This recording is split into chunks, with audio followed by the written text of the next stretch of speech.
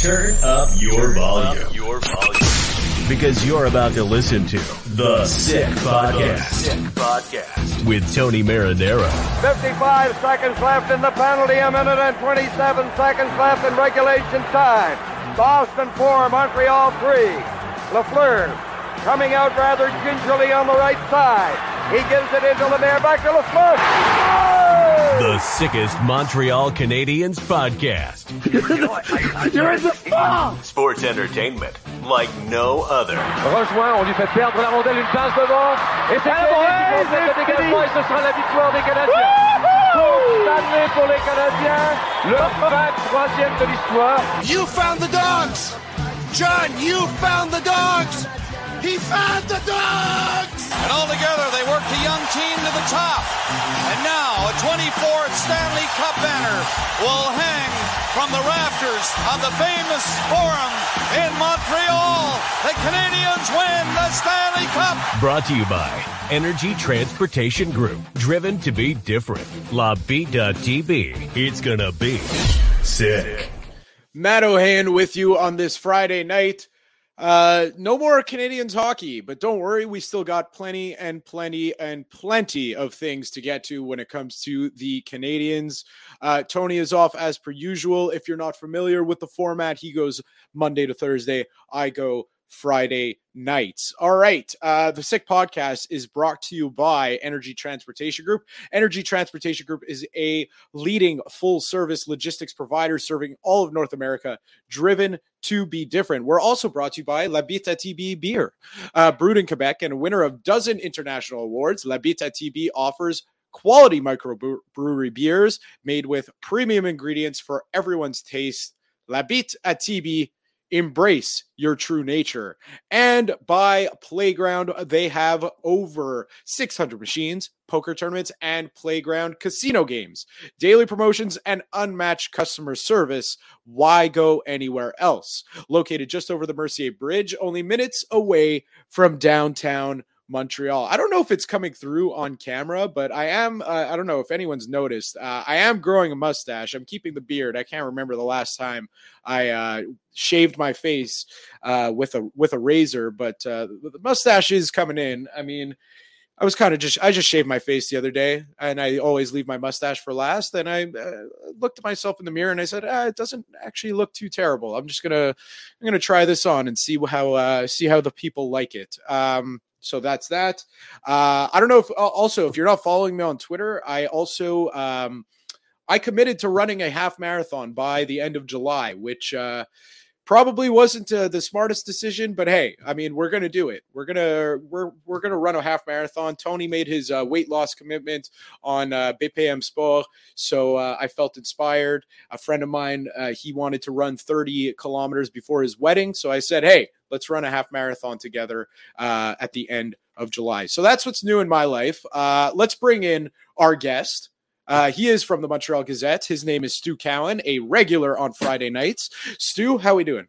I'm doing really well. How are you? I'm doing all right. I don't know. Have you ever been into the running at all?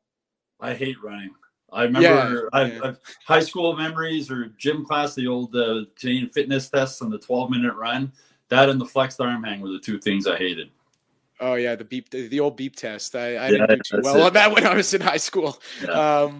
But yeah, I mean, it was just one of those things that, you know, because as someone who works a desk job, I mean, I don't move very much. So I was in the gym. I'm in the gym almost every day. And I always start out with 30 minutes of running, which I started off hating. And then I started to hate it a little less because I make it a competition with myself now, which is a way to trick myself into thinking I like it. So I said, hey, let's go for the half marathon.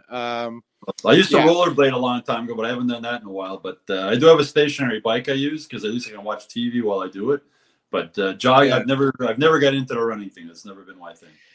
Yeah, I'm still waiting for the part where everyone says, you know, oh, it's addictive. It's so addictive. You get the runner's high, and I'm like, I'm still waiting for that moment to happen to me.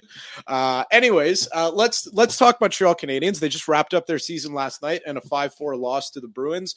So they finished fifth to last in the NHL. I'm sure a lot of Canadiens fans were happy about that, including my friend Matt Azen, who I went to the hockey game with, who cheered. It was the first time in my life I had ever seen him cheer for another team that wasn't the Canadiens.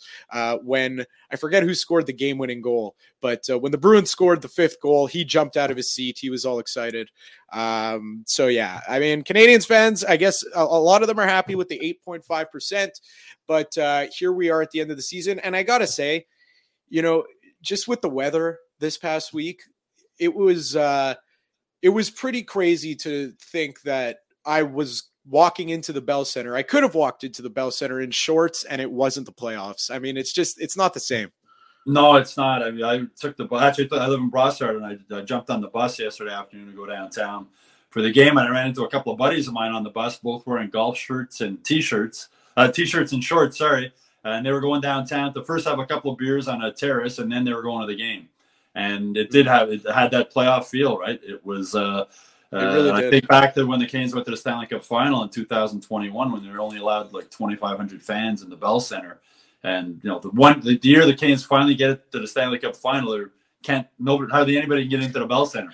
But I mean, Montreal, it's playoff weather, and it seems weird from somebody my age who grew up when the Habs not only made the playoffs every year, they won the Stanley Cup almost every year.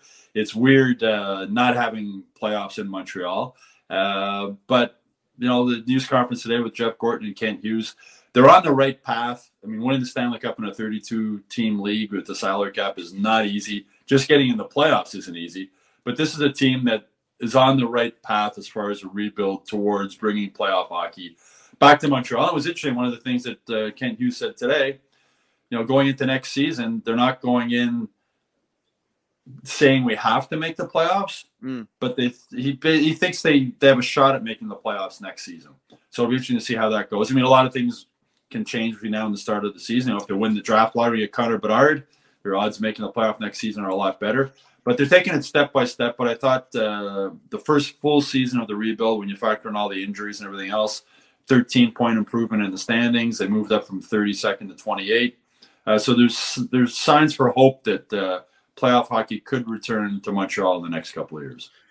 Yeah, and you know what? I'm not going to go out on a limb already and make the way too early prediction of the Canadiens making the playoffs, but you just don't need to look any further than the Seattle Kraken, right? I mean, they were Jersey Devils too. Well, there you go. The Devils were bad for a while, but the Kraken, their first NHL season last year, everyone kind of half expecting, them to pull a Vegas and, crack into the playoffs, no pun intended. Yeah. But it didn't happen. And the reality set in that they were an expansion team and they played like an expansion team. Second season, they're in the playoffs. So, I mean, it's definitely possible. I don't want to get people's hopes up, if people take my word as the word of gospel. But it's one thing that the NHL is just such a weird league. It really is. And it makes for, the best competition because, you can't really tell at the beginning of a season who on the bubble is going to make it and who won't, because, at this point, I mean, everyone kind of expects the Penguins to make it every year, and they did it. A lot of people have been saying it's the first time in 15 years. It's not the first time in 15 years. The Canadiens technically eliminated them from playoff contention in the COVID year. But it just goes to show you, anything could happen. And that really holds true in the NHL more than any other sport, I find. Well, I mean, you'd think the Bruins will win the Stanley Cup this season easily, until you think that the President's Trophy, I think it was 86 was the first year it was handed out to the regular season champion. There's only 8 teams that won the President's Trophy since then that went on to win the Stanley Cup, and nobody's done it in the last 10 years. So would you be totally, totally shocked if the Bruins got knocked out in the first round? I wouldn't be. I mean, they should win, but it wouldn't be a total shock if they lost. I think back a few years ago, it was Tampa Bay had a crazy regular season, finished way ahead of everybody else. They got swept in the first round by Columbus. So you're right. The NHL playoffs are crazy. You get a hot goalie, you get a team that has home ice advantage and loses the first game at home, maybe the first 2 at home. The whole series swings from there. And I mean, who would have thought the Canadiens would go to the Stanley Cup final in 2021? Nobody. Carey Price stood on his head. Their 4 big defensemen played great. They got some breaks here and there. Alex Galchenyuk's blind pass in the offensive zone leading to the 2-on-1 breakaway the other way with Suzuki and Caulfield, and Canes go on to win the series. So that was part of what makes the NHL playoffs so great is the unpredictability. And the first round of the playoffs are always fantastic. You know, Tampa Bay, Toronto should win this season, but people said last season that they should win, and they didn't. And they haven't won a first-round playoff series. I think it's 2004 the last time they won a first-round playoff series. So the first round of playoffs I love. It's great. It's fantastic hockey, and there's always upsets. That's part of what makes it so good.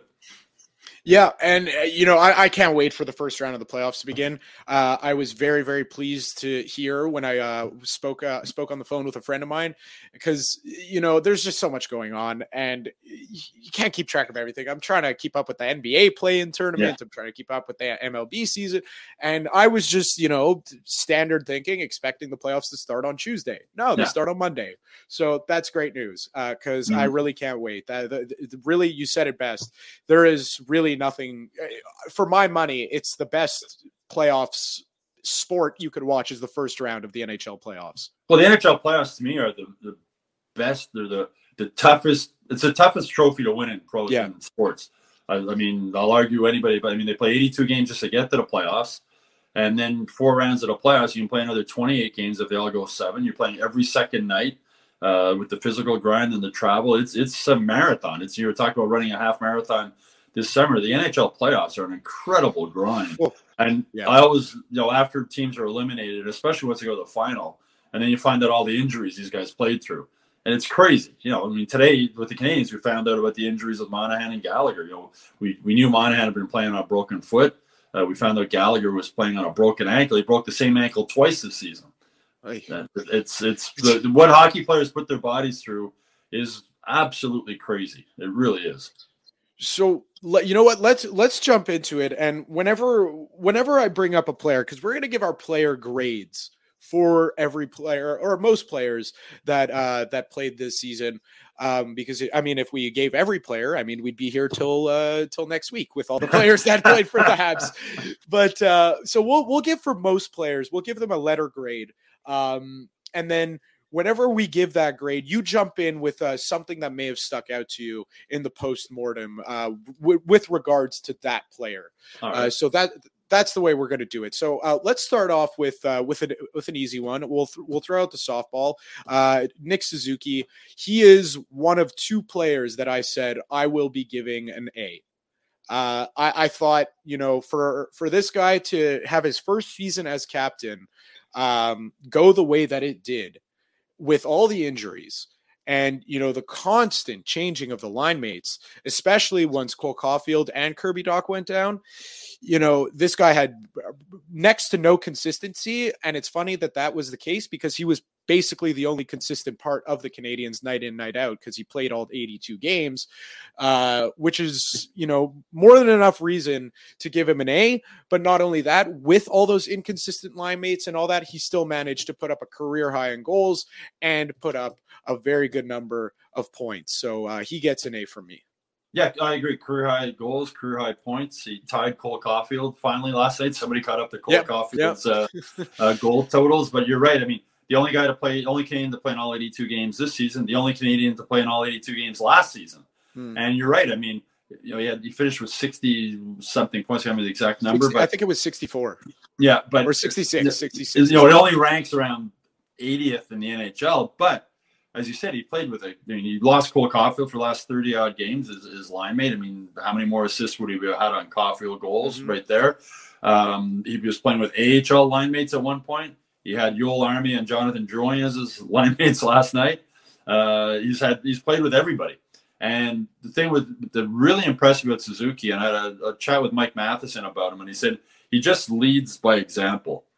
He's not a guy who talks a lot. He's not a guy who's a big rah type guy. He just shows up every day and he does his job. And for other guys, it's sort of like, let's get on, let's follow this guy.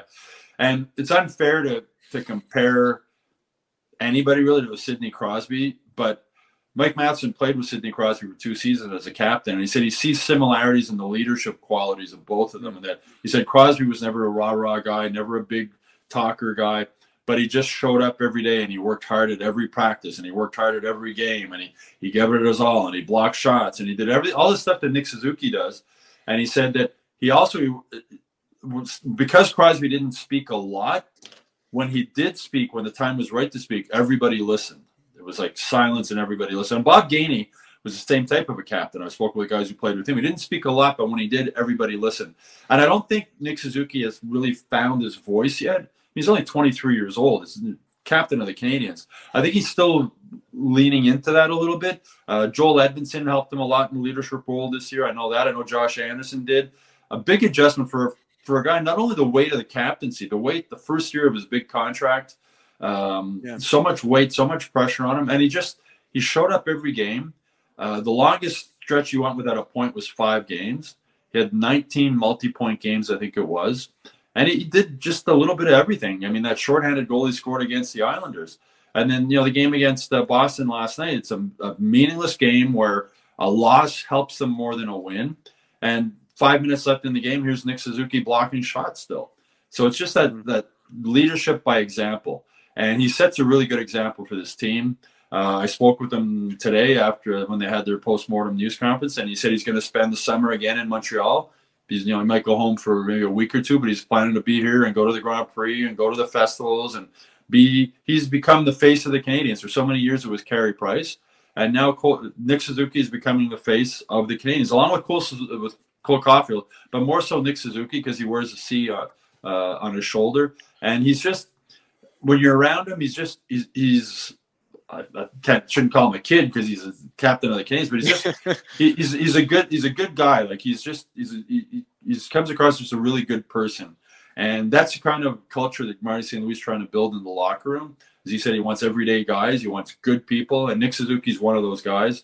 And was the right captain for this time. I thought Brendan Gallagher would have been a great captain of the Canadiens, but when they named Suzuki captain, we didn't know if Gallagher, what his health would be this season. We didn't know if the Canadiens were going to try and trade him if he stayed healthy. It would mean he might be captain for a year or two, then it could be somebody else. So now you have a captain in place who's going to be captain for the foreseeable future. And I agree with you, an A for Nick Suzuki this season. Yeah, and you know what? Just to close on it, and you touched on it. It's just, even as someone who doesn't have locker room access, it's very apparent that he's coming to work every day and he is doing his job and he is going out there and he's not just doing his job. He's trying to do it the best that he could. The effort level, I don't think, there were some games where you've told me after, Martin St. Louis, I saw him angry. He was angry after those games. I don't think I could point to more than 2 games, and I'm even doing that just to give myself a little bit of breathing room, where I said Nick Suzuki dogged it tonight. It just doesn't happen. It doesn't. I mean, he has off nights like every player does. Yeah. No player plays 82 games and is great every game, 82 games. No player plays all 82 games fully healthy. Nick Suzuki played through injuries. There was points this season when he wasn't taking part in some practices or morning skates, nursing something. But he showed up every night, every game he's there. Every single game he's there. Luck obviously is involved also. You crash into the goalpost like Josh Anderson did, is a high ankle sprain. I mean, that's bad luck. Brendan Gallagher's slap shot off the ankle in the 14th game of the season, breaks his ankle, bad luck. So he's been lucky also. But it's also a lot of the preparation that goes into, off the ice in the summer, between games, keeping your body healthy. That goes a long way to it also. So a mix of luck and keeping himself in good shape, keeping himself prepared, and just that willingness and that desire to show up every day and work hard. And his Ironman streak, I believe, is the 4th longest among current NHL players. For anybody to play 82 games, all 82 games in an NHL season is remarkable the way the game is played today. And here's a guy who's done it back-to-back seasons. Yeah, just really, there's really nothing negative to say about Nick Suzuki in his first season as captain. I mean, just we've said it all at this point already. So let's move on. He didn't. We're gonna just go by point leaders because that's the way I have it on my screen.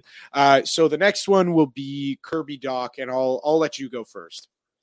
Yeah, Kirby Dach for a grade. Yeah, I'd give him a B. It took him a little while to find himself, and Marty St. Louis had him on the wing, he had him at center, he moved him back and forth. But moving forward, he's going to be a center. And what a great trade that Kent Hughes made to get Kirby Dach.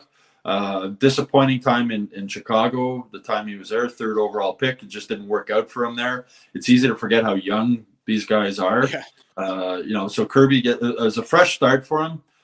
And I think back to the video the Canadians did from the draft when they made the trade, and Kent Hughes was on the phone with Kirby Dach on the cell phone talking to him, and he said to him, he says, "One thing I know, you're going to love the coach." Talking, we're looking forward to having you. We want to have you here. You're going to like the coach.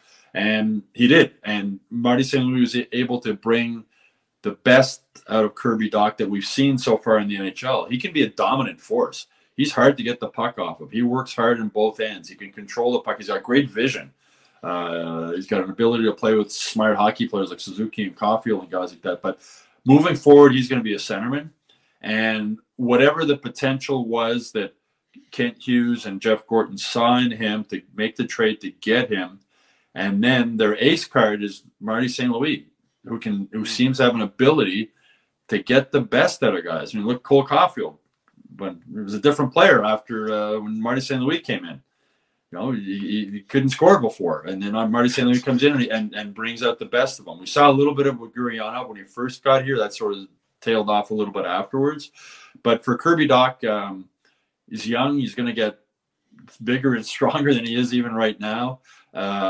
He seemed when he came in, from interviewing him, that I couldn't tell if he was sort of nervous or if he was standoffish or whatever it was.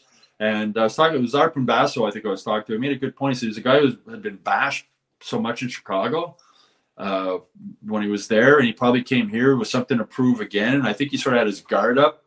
But as the season went on, that guard seemed to come down a bit as his game seemed to improve. And I think he maybe got his confidence back. He went through a rough time in Chicago, probably lost some confidence. Marty St. Louis was able to bring the confidence back. I remember he had that extended stretch where he was out. And when he came back, St. Louis put him on the wing the first game. And some people were freaking out. He's supposed to be a center. Why are you playing him on the wing? And Marty St. Louis had a great answer. You can disagree or agree with some of the decisions Marty St. Louis makes, but he always has a good explanation for why he did it. And he said his first game back, he missed a lot of time. He didn't want to have him worried about all the defensive assignments that come with a center. Put him on the wing. I think it was a Suzuki that game. Give him a good chance to get his back in, feeling good, touching the puck. And then the next game, he was back in center. And moving forward, he's going to be a center, and just a great acquisition.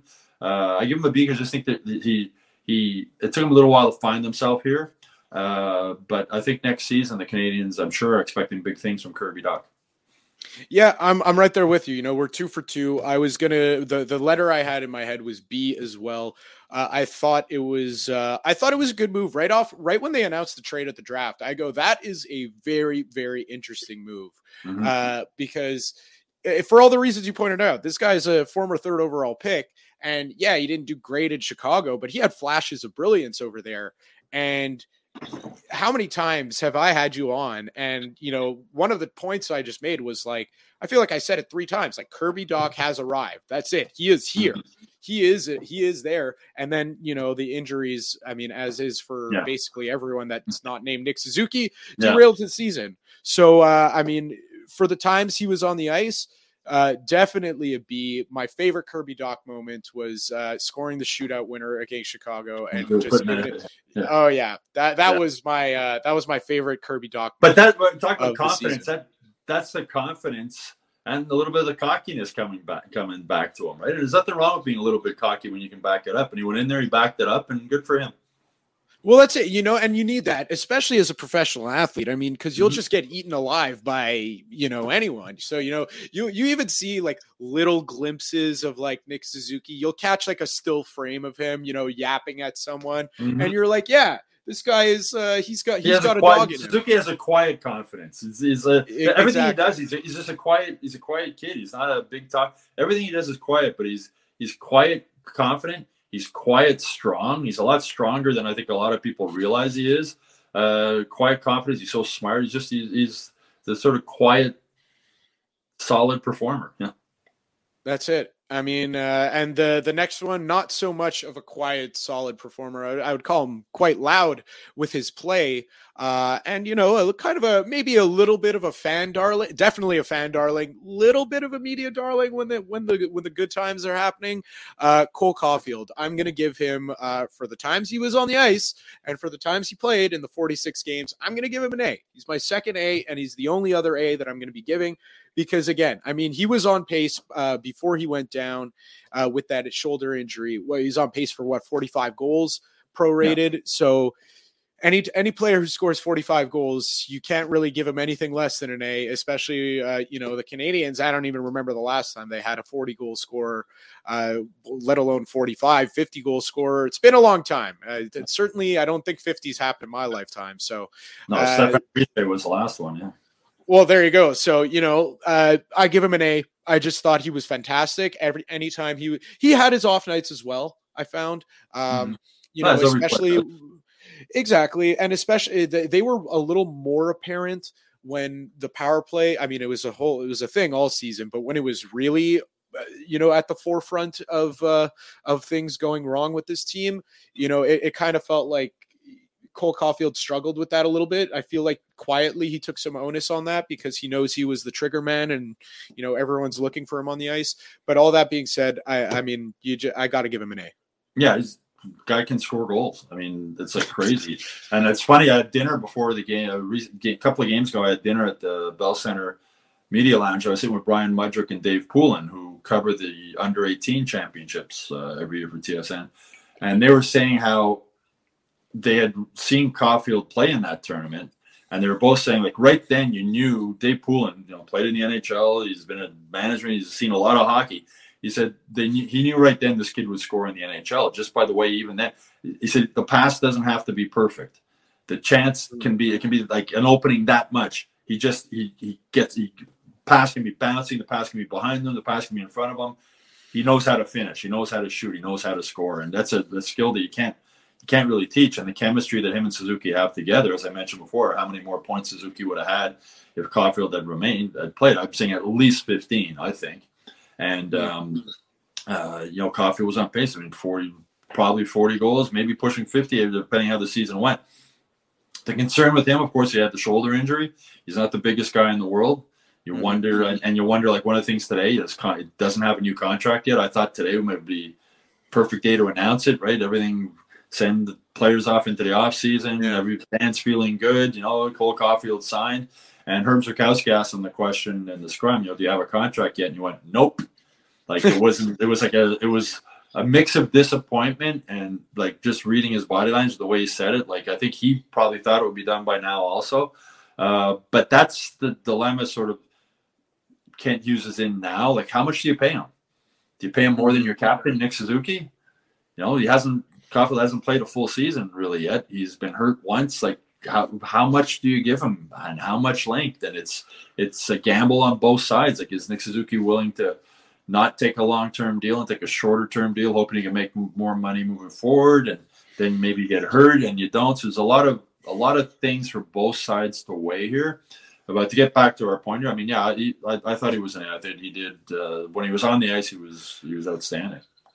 Yeah, and just to pick up quickly on what you said about the contract situation. I mean, he doesn't strike me. I mean, he's going to be a great player, and I think both sides want to get it done here. So I think it will get done. It's just a matter of it's just money. So it's dollars. It's dollars that are gonna it'll happen. Sure. You'd think it would, but the longer it drags on, your memories of the offer sheet for Kotkaniemi. Offer sheets don't happen a lot, but if you're another GM and you want, there's not a lot of, you see the potential in Cole Caulfield and you make a ridiculous offer sheet to make it difficult for the Canadians to match. That's why I think the sooner the Canadians can get this taken care of, the better. Yeah. And I thought the fact it wasn't announced today, I was like, okay, this isn't going as smooth as probably both sides had hoped at this point. Yeah. I mean, I still expect it to get done. It's just, maybe he wants more than Nick Suzuki. Nick Suzuki is, I don't know. Maybe he's the internal cap limit. They're making a hard stance on that. Who knows what it may be? But he's not at the level.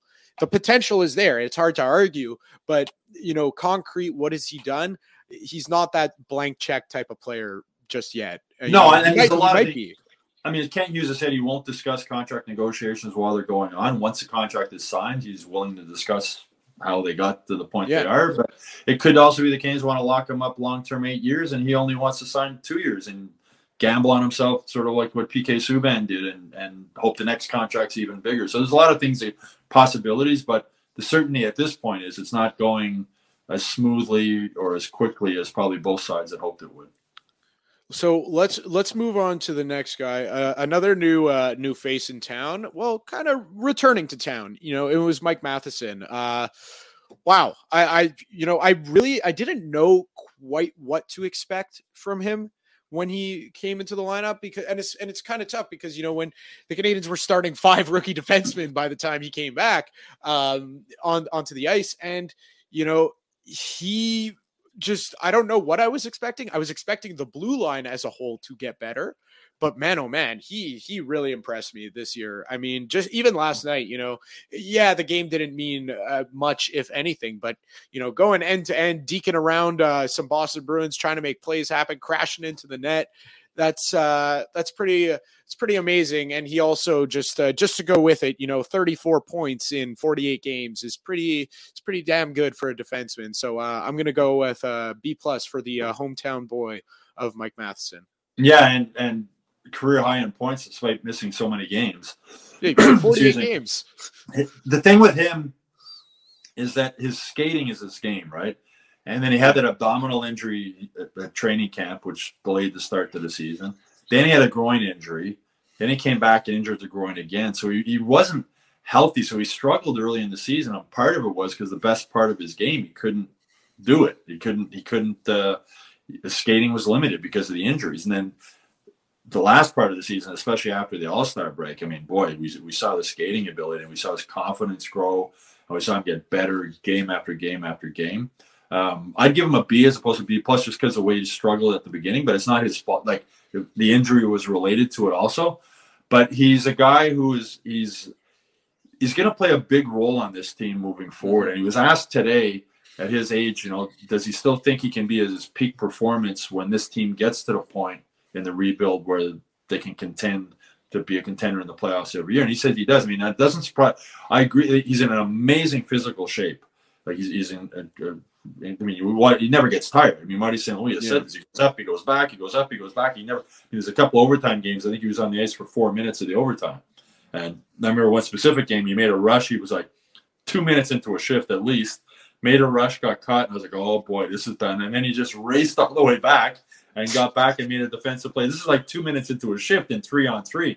So he's going to play a big role in this team moving forward. Also, from a leadership standpoint, I spoke with him the other day, and he was talking about, how Nick Suzuki, we were talking about him earlier, the pressure on Nick Suzuki. Like, the guys come in the room every day, and there's a list of who the media wants to talk to, and Nick's name's always at the top of the list. And Matheson sort of tried to help him in that regard. The fact he's bilingual makes him, the French media really wants to speak to him because there's not that many guys who can speak French in the room. So he had a great quote, Matheson. It's not fair to leave it all to one guy. It's a team game. You shouldn't have one guy having to be the voice every day. And he's happy to do that role. So he's going to be a really, really important player in this team moving forward. And another great trade by Kent Hughes. I mean, Jeff Petry's had a so-so year, and Mike Matheson, younger, cheaper, loves playing in Montreal. His wife's happy in Montreal. So it's all good with Mike Matheson. Wow, Stu Cowan disrespecting the other part of that trade, Ryan Poehling. I think everyone forgot that he was a part. Yeah, exactly. I think everyone forgot that he was a part of that trade. Another one of those wonderful Habs first-round draft picks from the. Yeah, there you go. So let's move on. We don't have to spend too much time on this next one. I mean, Mike Hoffman, 34 points in 67 games, also felt the injury bug a little bit this year, as did, with everyone. I'm going to just, C. I'll give him a C. I'll devoid him of the C-, and I'll give him a C. He had some good he is who he is. Moments. He is who he is. He's a C hockey player in the NHL. His thing is he has that shot and he can score, and if he's not scoring a lot, didn't score a lot this year, he is who he is. He's a C. To me, he's a C hockey player in the NHL, and that's one of the reasons I think Ken Hughes would love to move him, but it's $4.5 million if I'm not mistaken, with the 1 year left on his contract. It can be hard to move a player like that. So come trade deadline, again, it's all the points we were making because trade deadline, yeah. I mean, we'll get to Joel Edmondson later, but. I mean, his value will be higher at the trade deadline than it would be this summer also. So that's two guys that are probably in the same boat. Next one, kind of interesting because he came into town a couple of years ago, and a lot of people were expecting big things. It was the famous quote by Marc Bergevin, "We're going all in." Josh Anderson. It's tough, but I'm not an easy guy to please. I'm gonna give him a C+. I thought all the off ice stuff, all the intangibles in that. I thought he was great. He was great last year. He's a leader. He's in the room. He's been here now. It feels like for a while, but it's not for a while. And, he stepped up at big moments this year. But again, just he is who he is. And, 30 points, 32 points in 69 games is not exactly a great point total. So he found his scoring touch a little bit with the 21 goals, but still looking for more consistent efforts out of Josh Anderson. So C+. I'm going to give him maybe a B- because his game evolved this season with Marty St. Louis. He sees the game differently. He's grasped onto some of the concepts Marty wants to play, as opposed to just putting his head down and going as fast as he can up and down his wing and going hard to the net.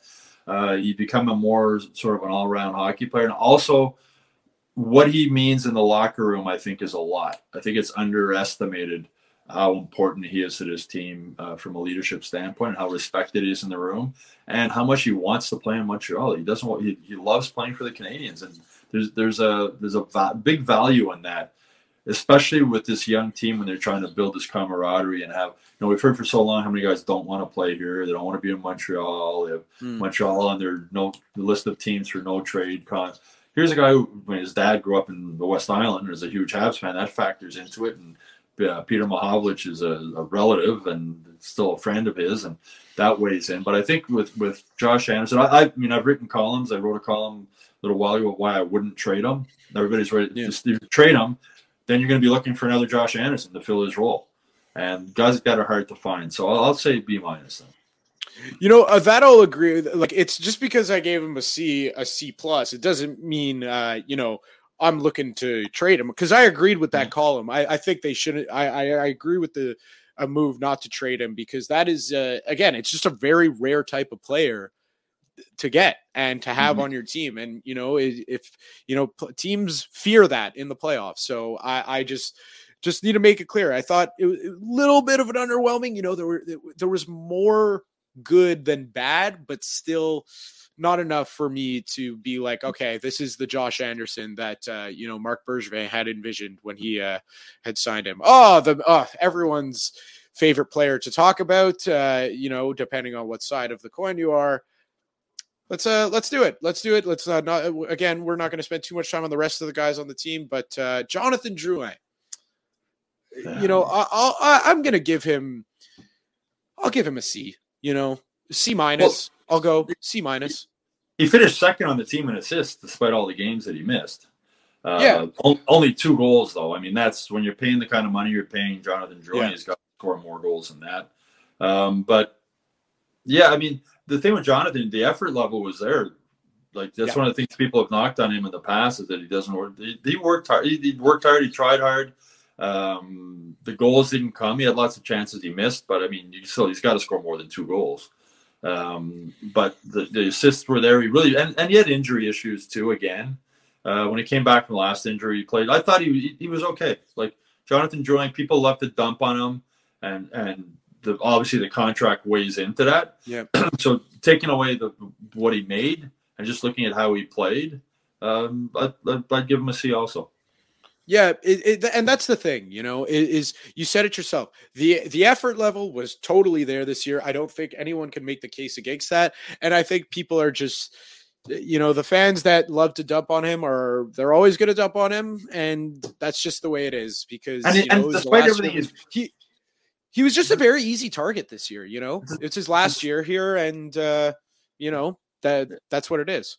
Despite everything he's gone through, I asked him today if there's one word he can use to describe his time in Montreal. And he said, "Great." He says he's happy here, his wife and his kids, and despite all the pressure he went through and everything he went through personally and whatnot. One of the questions I asked him about staying here, you could see he was almost tearing up a little bit.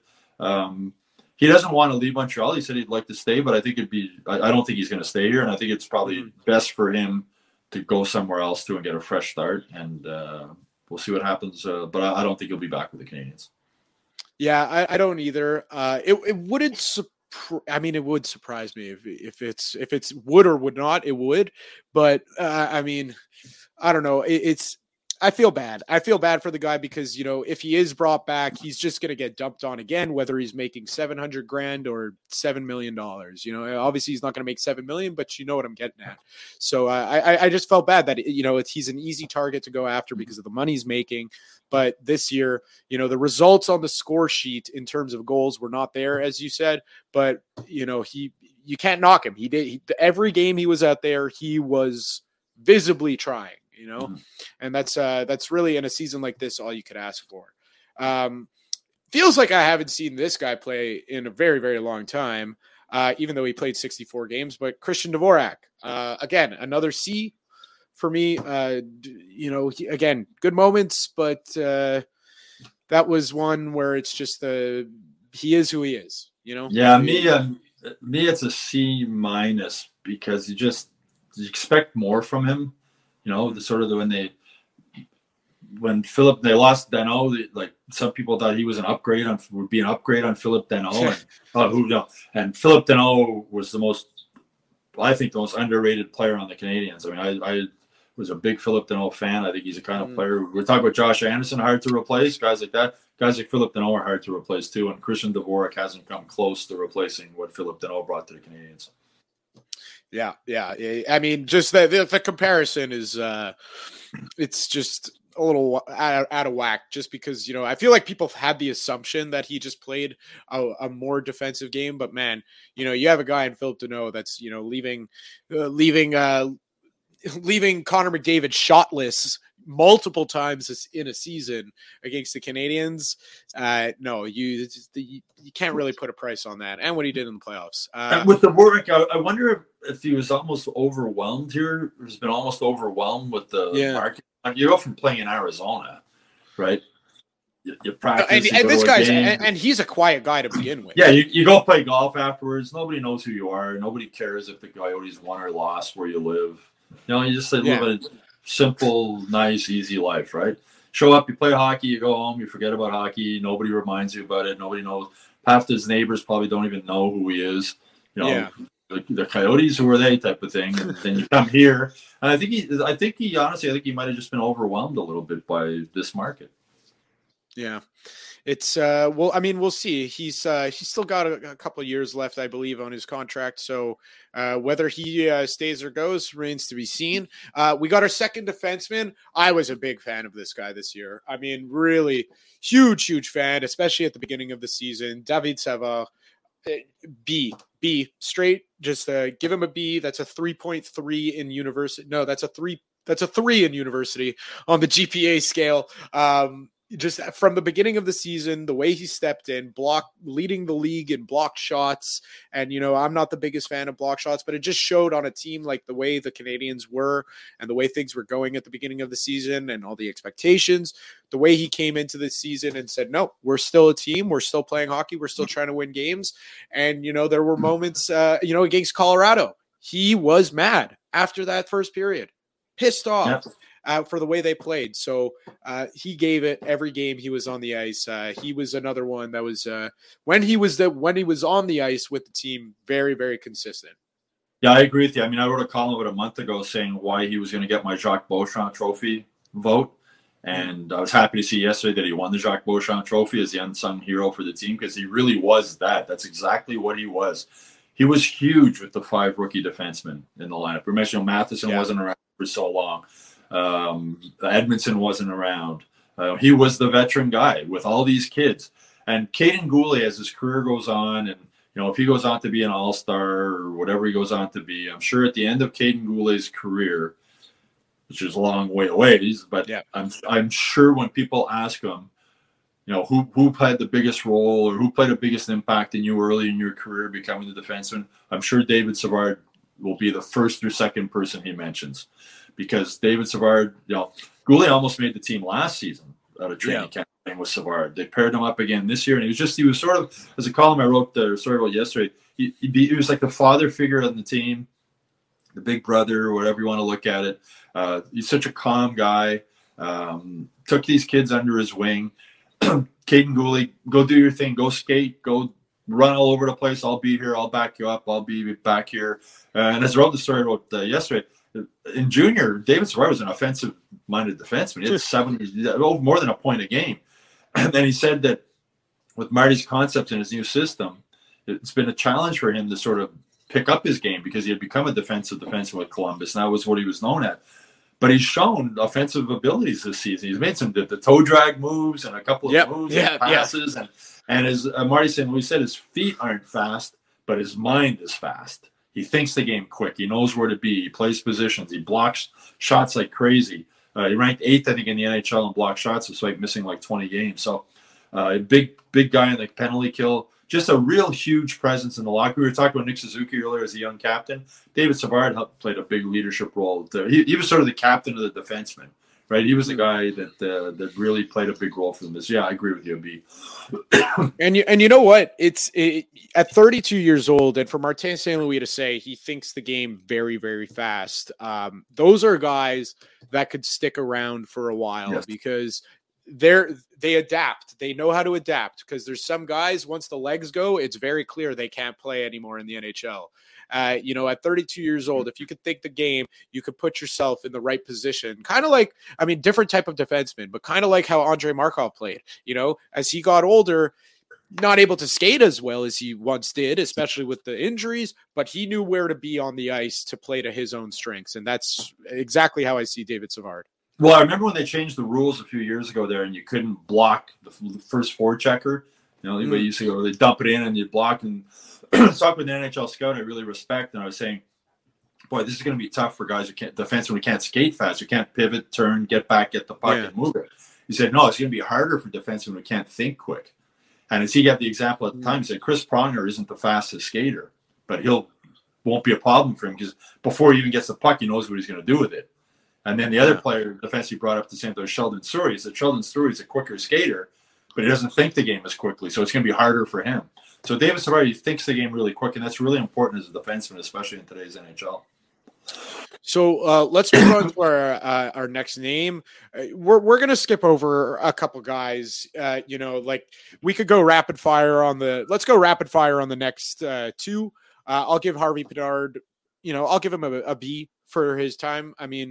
He was pretty good, and he didn't play long enough for me to give him an A. So he'll get a B for me, and Jake Evans, I'll give a C minus. I'm kind of Jake Evans. I was mentioning this to somebody yesterday that Jake Evans. I like Jake Evans as a hockey player. He's a really solid fourth line center, but he didn't have a good season. He'd probably be the first one to admit that. Harvey Pinard, I'd give him a B plus because when Cole Coffin went down, Marty St. Louis said, we don't just need to have somebody who can replace his goals. We need to have somebody who can replace his enthusiasm. And I think Harvey Pinard did both of those things. I think he came in here. He's a really energetic guy, enthusiastic guy, made the most of every single opportunity he got. Made the opportunity when he first got up here.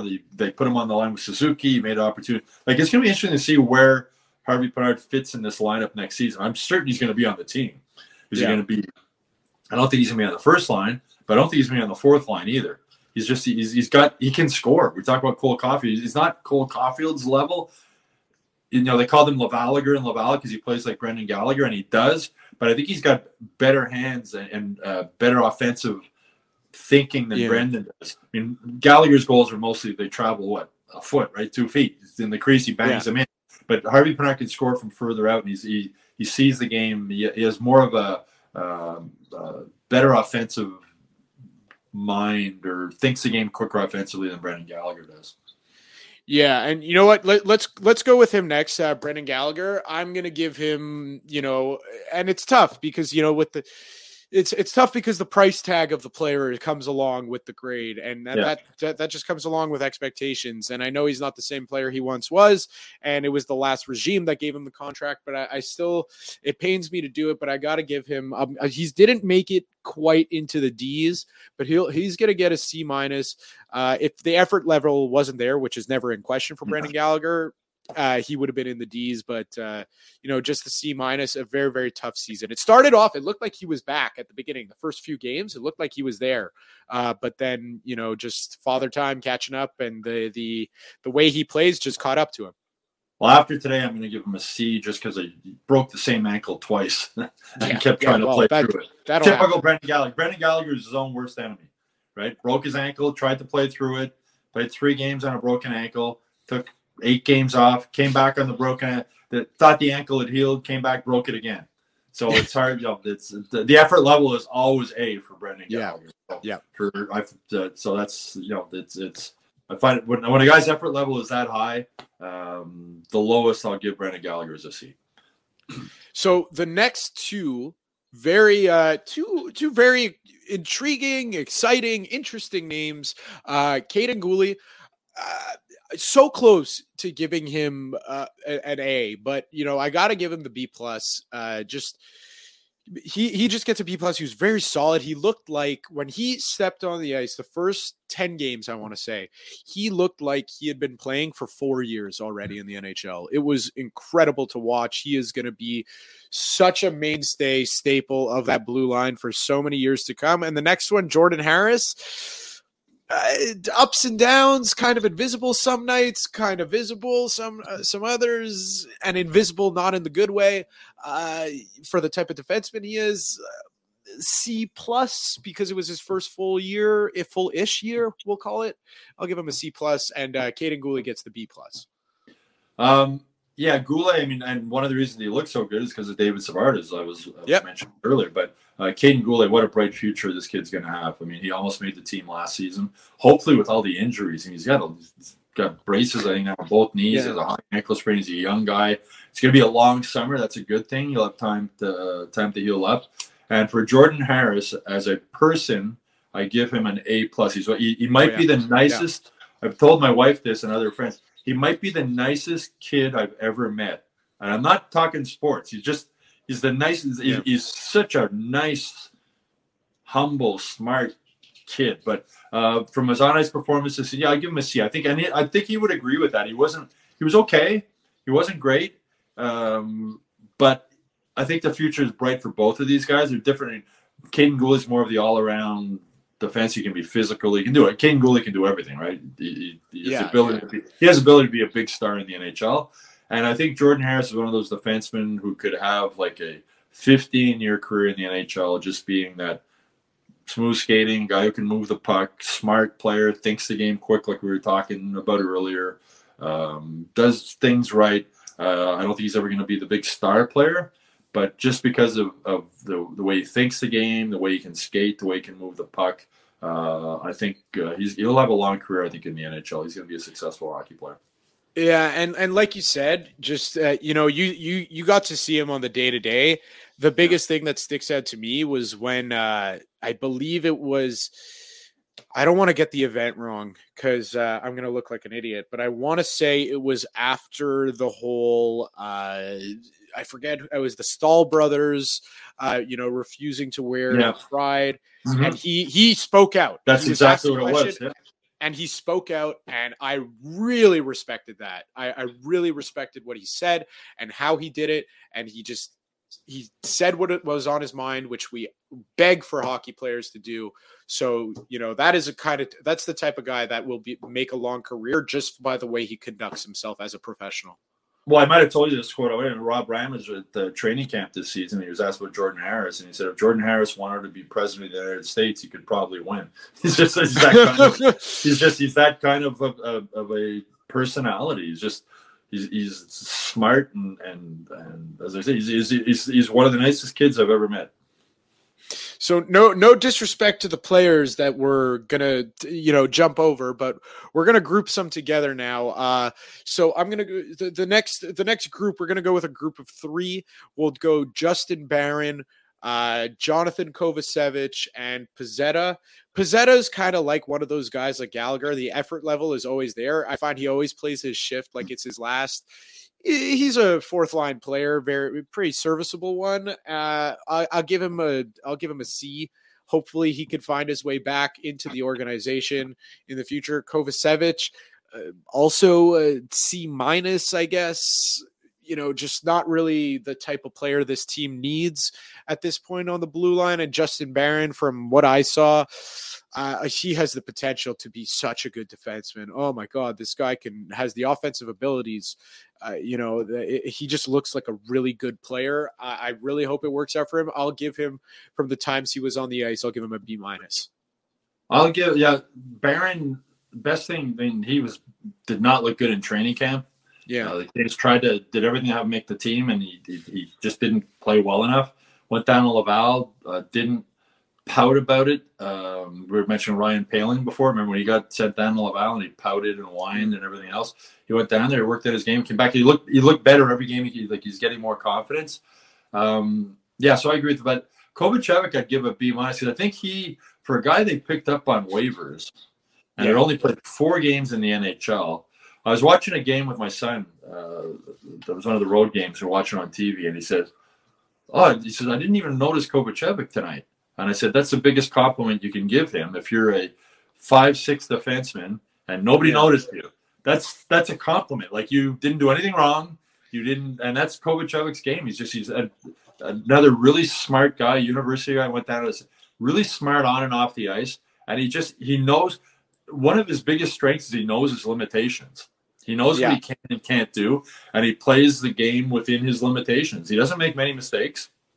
I think he finished the season as a plus player, if I'm not mistaken. You take plus minus with a grain of salt, but on a team that wasn't that good. Yeah, exactly. He's, as a third pairing defenseman, if you don't get noticed, that's a good thing. And there were a lot of nights this season where you just didn't really notice him, but he makes a lot of smart plays. So I'll give him a B-. So not to, pile on this next guy, but, it just peeked into my brain. And with all due respect to him. Why do I know who's coming here? Yeah. I think you know exactly who's coming just by the way you said it. I mean, let's just go for it. I mean, Chris Weidman, I'll give him a D-. I don't want to give him an F because it's just, I just found so many times, if you're kind of half paying attention to what's going on in the ice and then you see the Canadians get scored on and, it felt like 50% of the time it was his mistake. And, I feel for him because he was one of the good stories of last year and he deserved the contract he got, but man, he did not help himself this year. I'm going to give him a C- only because when the Canadians signed him, he's making $750,000 minimum. Yeah. They gave him 2 years. The reason they gave him 2 years is because they knew the role. He was going to be the 7th defenseman this season, basically, right? He wasn't going to play. Had all things gone well, right? So, and the reason they signed him is because he's such a good guy and well liked in the room. He's not going to. You can make him a healthy scratch for 10 games. He won't bitch. He won't whine. He'll be a great teammate. He'll support his teammates. When you put him back on the ice, he'll give you everything he got. So that was the role. He ended up playing a role and playing more games and more ice time than he should have. As I said, the effort level, the compete level was there. But I wrote in a column the other day, I don't think Wyland's going to be back with the Canadians next season. I don't know what the market would be for the Canadians to try and trade him. I think the scenario I can see happening, Edmondson will be hard to trade in the offseason. I think still they're going to have like eight or nine defensemen. I think Wyland will be the odd man out. I can see them putting him on waivers.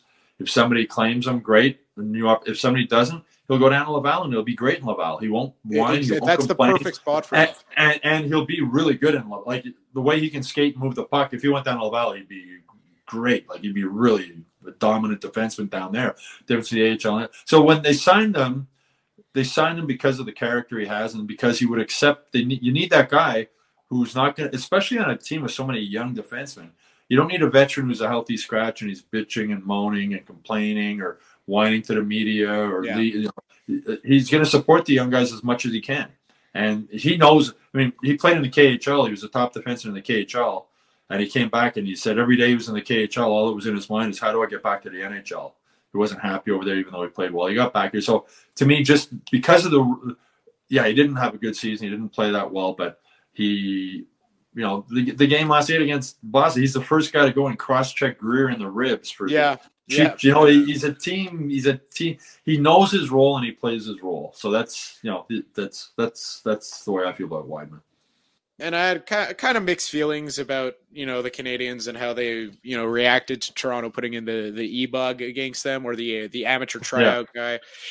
The one thing I'll say is, I thought it was a really good clip of what Wideman said, but at the same time, if you don't want that to happen, maybe just play better and don't lose 7-1. Wideman wears his emotions on his sleeve. He's a little guy. He's like a little pit bull. I mean, remember last season, the game in New Jersey when they were running Caulfield and Suzuki, and there was nobody else really around, and Wideman was the guy who dropped the glove. Wideman's the guy who cross-checks Greer in the ribs. Wideman, he's a fiery guy. Oh, we seem to. I think we may have lost Stu. He's back. There he is. We got you on mute right now. Still can't hear you, but we'll get that fixed up. I'm sure any second. But I got to agree with Stu. Chris Wideman, he brings the fire, and I respect that a little. I respect it a lot, actually, especially at the NHL level. But just with the way he went, his season went, I just couldn't really give him all that much praise. 4 guys left on the list before we wrap it up. We're also going to wrap it up on a very, very positive note. I see Stu and Samian and Yellow are trying things out right now, so I'll get word if Stu is going to come back. We're already at 11:01 anyways. So the next guy is going to be Arbor Jacki. You're back. Okay, great. You hear me now? Yeah, we hear you now. Perfect. That's perfect. All right, so the next guy I was just saying, I'll give you the floor for him. We're gonna go Arbor Jacki. Well, Arbor Jacki, I mean, a beat. He what a story, right? Not drafted, comes in one of the 5 rookies, got better, got more confident as the season went on. Rangy guy, covers a lot of space, not fun to play against, willing to drop the gloves, good shot, gets a puck through from the point. They use him on the power play. He was effective because he can get the puck through. He's smart with the puck. He's really, what a surprise. Like, you realize scouting is not an exact science, and Arbor Jacki is an example of that. Like, nobody, despite his toughness and his size, there was still no team who thought he was worth taking a chance, even in the 6th or 7th round. And then he got his opportunity and made the most of it. And you know what? I found in the preseason, a lot of people said, "Wow, this fighter, he could play." No, he's a player who happens to be able to fight. Exactly. So that's the perfect way of putting it for him. So next player, one that a lot of people had high hopes for. I'm a fan of his. Personally, I always love listening to him speak. Very, very unfortunate season for him. Joel Edmondson. As much as it pains me, I have to give him a D+. I mean, not a very good season for Joel Edmondson. No, he was minus 28. I think he finished or something like that. He was just he really had a hard time. I met at the golf tournament. He was named assistant captain. We asked him about his back, and he said it's good. He said, I'm swinging the golf club. Everything's fine. And then he had that freaky collision with Suzuki just before the start of training camp. Threw his back out again. Came back. Threw his back out again. Doing anything in life with a bad back isn't easy. Playing pro hockey with a bad back is really not easy, and it showed. He really struggled. And then when he did come back at the end, he was a guy who was playing like, just let me get through this season and not get hurt again. Like, let me prove to myself that I can play and not get hurt. He wasn't the same physical presence he was when the Canes went to the Stanley Cup final. He struggled. It was a tough season for him. Another, as I mentioned, he played a big leadership role in the room. Help me out, but he had a hard time on the ice. There was nights that I think in the back of his mind, it was just he's thinking about his back and is it going to go out again? And even the game last night, there was times he was like an easy breakout pass and he would throw it in the guy's skates or would throw it ahead of him. It's just he's not playing the game without thinking about either there is pain or there might be pain or is my back going to go out this shift. So it was a tough season for Joel Edmondson. Yeah, and it's tough because you know how important he is in the locker room, and he gives it he gives it his all as much as he can, and even last night, he dropped the gloves. I was so surprised to see that. I was incredibly surprised to see that, in the last game of the season. Your summer is starting tomorrow. Leadership thing. That's where the leadership thing comes in, and it was. I mean, that cross check that Greer gave in the face was the Hoffman. Yeah, I mean, a 1-game suspension was a joke, and and Edmondson just decided that the NHL didn't punish him enough, and he was going to punish him, and he landed one really. Yeah, he landed a couple good ones on him. I found. All right, we're going to save the most controversial for last, I guess we'll call it as the adjective. But so we're going to move on to one last one. We don't have to spend too much time on this player. It's kind of been the same his whole tenure here. Yoel Armia, I'll let you take the lead on that one. I'm despite the hat trick in a meaningless game with an empty net goal, he's the only guy I'm going to give an F just because it's so frustrating to watch this guy, and with all the ability and the skill level and everything else. And it's just, he seems like a super nice guy when you talk to him. Yeah. Big, nice, sort of shy guy, but he plays hockey like a big, nice, sort of shy guy. And it's frustrating to watch at nights. And I'm sure it can be frustrating for some of his teammates also, when it's just, he is who he is at this point. There's a reason, former first-round pick. You see why he was a first-round pick. He's got all the skill and talent in the world, but it just, he'll have a game like, you'll go, oh my God, this guy's amazing. And then he puts the invisible man suit back on and you don't see him for 10, 12 games. And, we haven't brought up Gurianov, but when Gurianov came here, the first few games, he looked great. And from reading stuff about him, there's a lot of similarities to Yoel Armia. And as more and more games went on, I saw them. Like, here's a big guy who skill, talent, shot. When he wants to play, he can be really good. But there's a lot of nights it looks like he just doesn't want to play. So, I agree with you. I'll give him the F as well. It's just the most puzzling player for that on the Canadians. And you know what? I like the way you put it. He plays as a shy, nice guy on the ice. We'll call him, it took me, I don't know how long his tenure has been here. He's got to have been here for 4 years at least. We'll call him now the Gentle Giant. The next guy, also kind of a giant. The last player we will give a grade to, kind of tough because, it's been a while since he played, but he had all the expectation of the world on his shoulders. And I don't want to say fell completely flat, but the game wasn't for him this year, we'll call it. And that's Uri Slavkovsky. I'll give you the honors of going first. C. I think he wasn't ready to play in the NHL.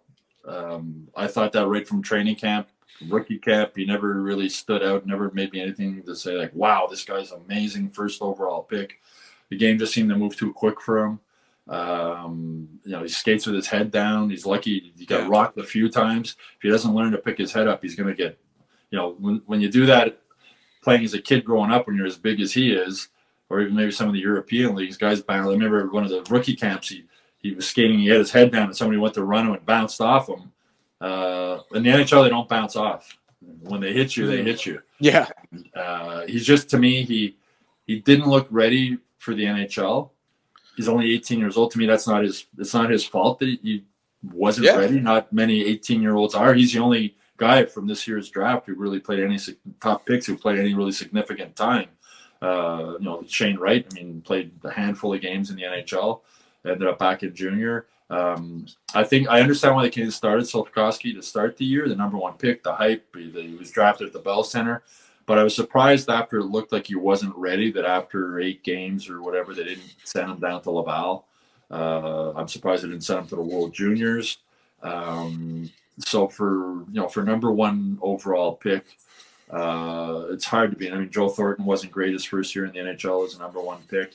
So the effort was there for Slavkovsky. I don't think it was too big of a jump 18 years old, new country, new language, although his English is very good, smaller rink, bigger, tougher players. You might be the biggest guy on the ice still, but you're not necessarily the strongest guy on the ice.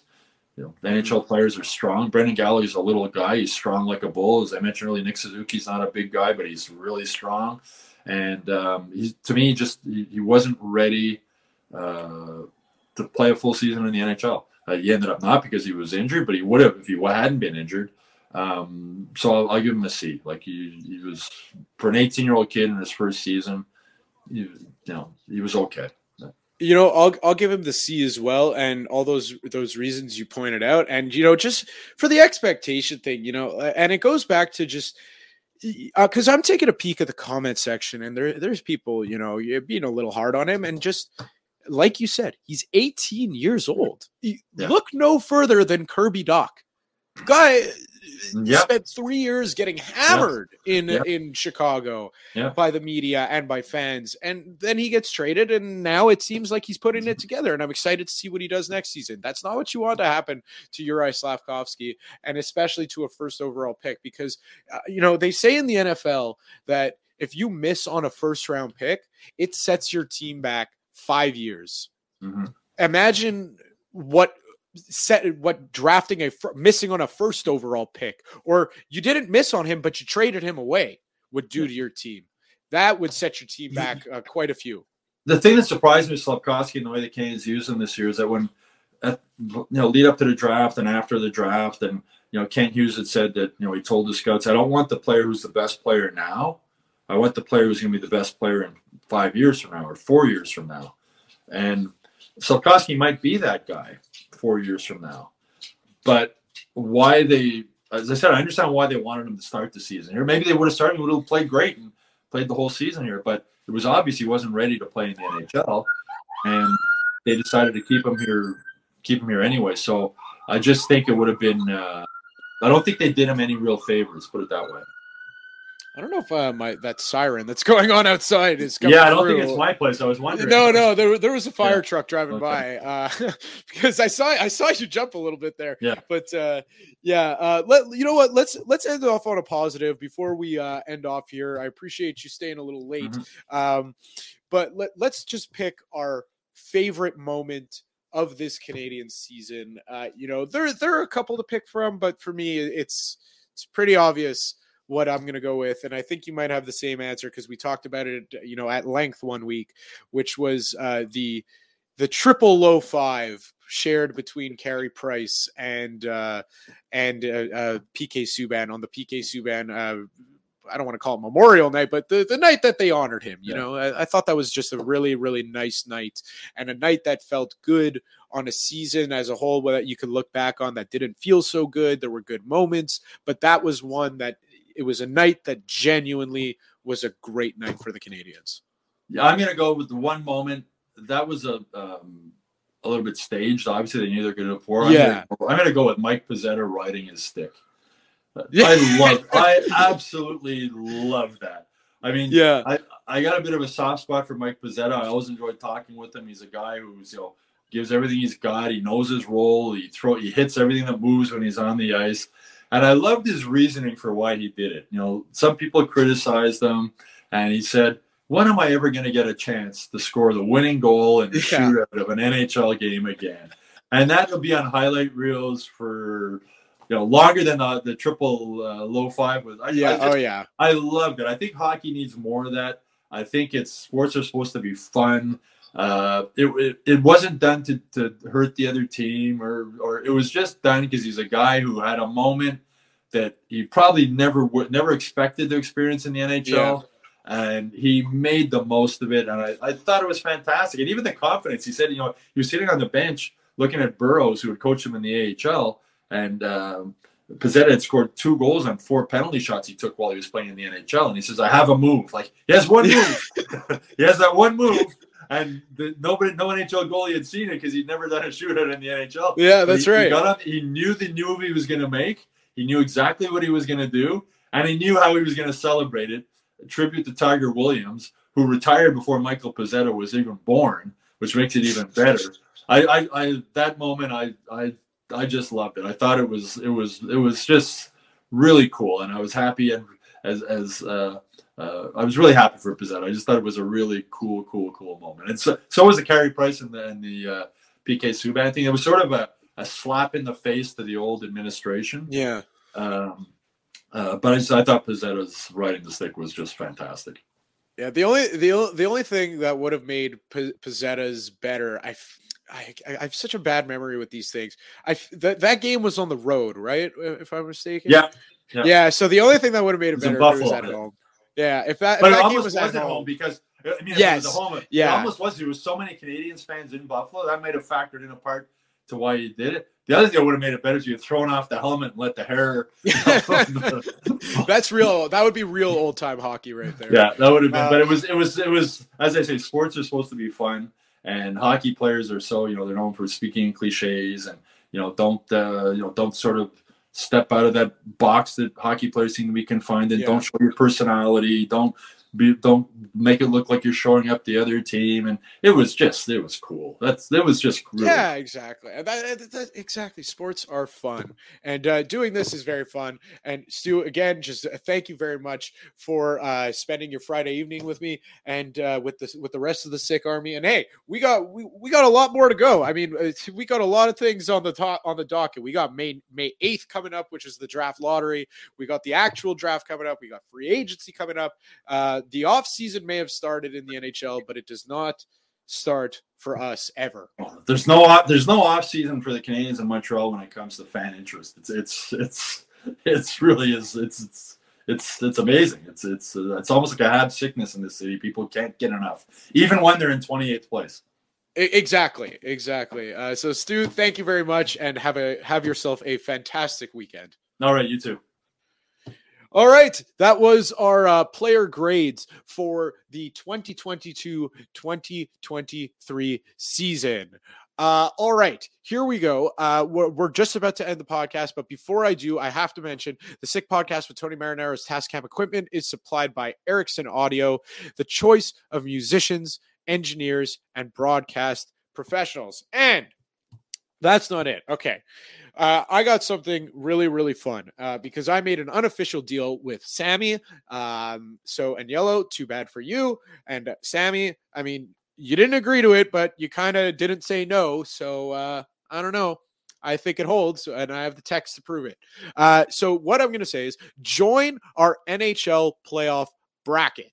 That's right. The Sick Podcast with Tony Marinaro and Matt Ohayon. We're doing an NHL playoff bracket presented by Energy Transportation Group. Click the link in the YouTube description or on our social medias. It is completely and totally free to enter. What do you win? I don't know. You win bragging rights if you win. You know what I win? I win a 200% raise. Thank you very much, Sammy. You didn't say no. So that still holds up in court. Thank you guys for joining us on every night of the week. Since we started going 5 nights a week, it's since I got the opportunity to host Friday nights. I've been having a great time. So thank you very much for joining us, especially the entire season. It's really appreciated. But like I said, we're not going to stop. The Sick Army doesn't stop. We know you guys want your Habs content, and we're going to keep bringing it to you every single day for the foreseeable future. And that's what we do because we love it, and we love our Montreal Canadiens. And like I said to Stu, we still got so much to talk about. There's a draft lottery coming up. We didn't even we touched upon the playoffs, but this is a Habs podcast. We just threw in a little bit of a sprinkle of the NHL playoffs there, but we'll be certain to talk about those as well. So if you haven't already and you enjoyed the show, please like us on Facebook, follow us on Twitter, subscribe to us on YouTube. If you catch your podcasts on Apple Podcasts or on Spotify, listen to us there. Hit the subscribe button or follow button there. It is very much appreciated. Thank you guys for listening. I'm out. And that's a wrap. Hope you don't miss us too much until next time. Follow the Sick Podcast with Tony Marinaro on YouTube, Instagram, Facebook, Google Play, and Apple Podcasts. The Sick Podcast is brought to you by Energy Transportation Group. Driven to be different. La Vida TB. Embrace your true nature.